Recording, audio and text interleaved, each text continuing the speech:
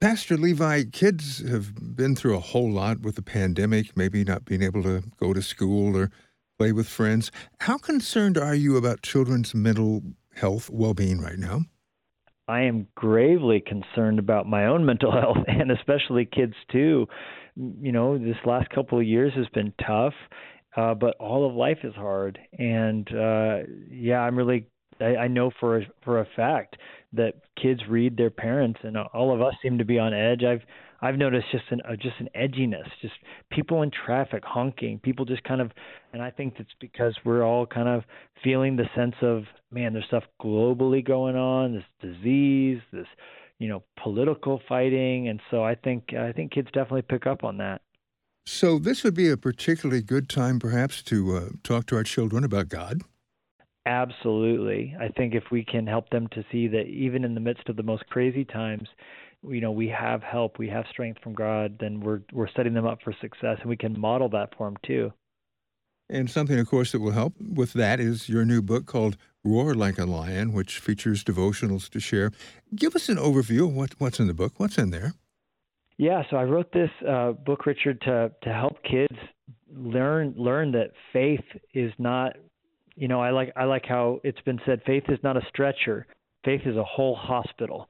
And I think that God, through faith, can help us to be courageous. The book of Proverbs says that the righteous man is as bold as a lion. And I think there's a reason we all kind of refer to the lion as the king of the beasts. And Jesus is the lion of the tribe of Judah. And as we follow him, we shouldn't have to be afraid. We shouldn't have to be kowtowing to our feelings. We could be triumphant. And I think we can teach our kids that with God's power in us, no matter what life throws at us, no matter how hard life gets, that we can be courageous. What was on your heart? Why did you actually write this? Well, I started working on it because my wife and I, in our family, we faced a really hard situation when one of our children had an asthma attack and went home to be with Jesus right before Christmas back in 2012. And in the following days, we had the difficult job as we moved through grief of explaining to our 2-year-old and our 4-year-old and our then 7-year-old what heaven is, and obviously that had been part of our dialogue before. It wasn't the first time we talked about that, but when you're coming home from the cemetery, we had some challenging conversations trying to help them understand. And I kind of realized, man, it's important to find creative ways to help them understand lofty truths, to bring heaven to earth, so to speak.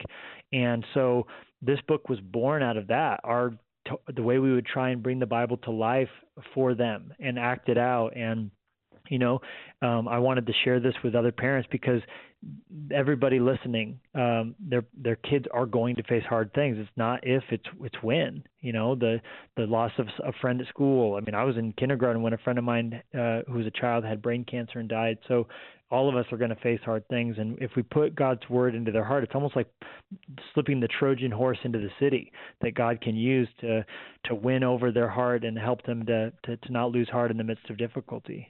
As I was doing some research on this, looking at some notes and so forth, you noted that the word lion gets a whole lot of attention in the Bible, mentioned a number of times. That's right. I mean, it comes up over and over and over again as this symbol of faith and as this idea of what Jesus not only is, but calls us to be like as well. And it's also something that, as we look at it, is just from a physical specimen, an animal he created that's full of strength and power. I mean, lions can, see 6 times better than humans can. They can jump 30 feet. And so they're really this beautiful picture of strength and power. But ironically, they start out blind. When lions are first born, they have no sight at all. And so I think it's kind of a perfect picture of us. Sometimes we feel like we're blind, but God can actually take our weaknesses and turn them into strength. So as parents, as grandparents, how do we show our children that our own faith is real and that we really believe in God? And we can't convince them you must believe in God. They have to do it on their own. But how do we display faith? Great question. They say that children who grow up to become readers, which I honestly, you talk about epidemics. We're dealing with an epidemic of illiteracy. Even people who can read just don't read. I think studies show that the average American didn't even finish one full book last year. But they say that if kids grow up to read and prolifically read, it will be for two reasons. Number one, that they had parents that read to them, and number one, that they had parents that they saw reading they're on their own individually. So what does that tell me? That tells me that kids, they hear what their parents say but do what their parents do. And so I think we can model for our kids the behaviors that we want to see enforced in their lives. You can't just tell your kids to love God, you show it, like you mentioned.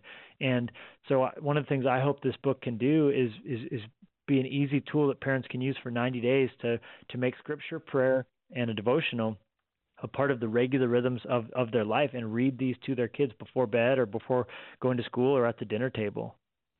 There is a lot of wrong stuff out there on television, on the internet, and so forth, and we try to protect our children and so forth. How do we draw a line between being too restrictive and being too open, not really protecting them? As a parent, what do you do? That is such a great question. The mentality I try to have in my head, Richard, is my goal isn't to protect them from the world at a certain point, but to prepare them for the world. Now, what does that mean? Well, I can't, of course, be so naive as to think they're never going to be exposed to temptations. I can do my absolute best when they're young to protect the innocence, et cetera. But, when they're adults, they're going to be out there in college. They're going to be out there in the world. So, again, my goal isn't to protect them from the presence of these things, but to prepare them for them and to help them to not just be at a place where I'm making every decision for them, but they're making decisions. So one simple thing I do is when my kids come to me with some problem or some issue, or this happened with this boy, or perhaps I would hope that when they're exposed to drugs or to alcohol, that they come and talk to us about it. And rather than me saying, well, you should have left that party, or I hope you deleted that app, or, whatever, me telling them what the right thing to do is asking more questions than I give answers, in the sense that I would say, hopefully in those moments, and I do, well, what is God saying to you about that? Or what do you think the wise choice is in this? Or, how did that make you feel? Meaning, it's far more powerful for our kids when they come to their own conclusions, as opposed to when we just tell them the answers, because it kind of then hopefully gets them to the place. And I tell this to my daughter all the time, who's 15 now. There's going to come a day when you're going to make all these choices. And of course, right now my goal is to be here to serve you as your father. But, this has to be something you want to do and you desire, because, quite frankly, when you're 20, you get to make your own decisions. With this book and, with the heart of a pastor, what is your hope for this young upcoming generation? Well, I hope they would know that God doesn't see them as second-class citizens or, the church of tomorrow. Jesus was really hard on his disciples when they tried to stop the little kids from coming to him. And he said, maybe the disciples would think, well, maybe Jesus will spend time with you when you're older, and Jesus like, are you kidding me? I would rather have kids around me because they're more fun. Jesus would totally rather sit at the kids table. He said actually the adults need to learn to become more like kids. And he said that the kingdom of heaven is made up of those with childlike faith. And so I hope that kids don't lose their ability to dream and wonder and create. Kids don't have any sense of a pecking order. Kids don't social rank or think who's got more status. Kids are just simple. They'll talk to anybody. There's a sweetness. And I think my hope is that as kids grow up and learn that God has a plan for their lives, it doesn't mean that they need to take themselves so seriously and get so stuffy, and that they should continue to have that wonderful, sweet naivety that allows them to look at a cardboard box and see a rocket ship. I like it. Pastor Levi, I thank you so much for sharing your heart with us. No, thanks for having me.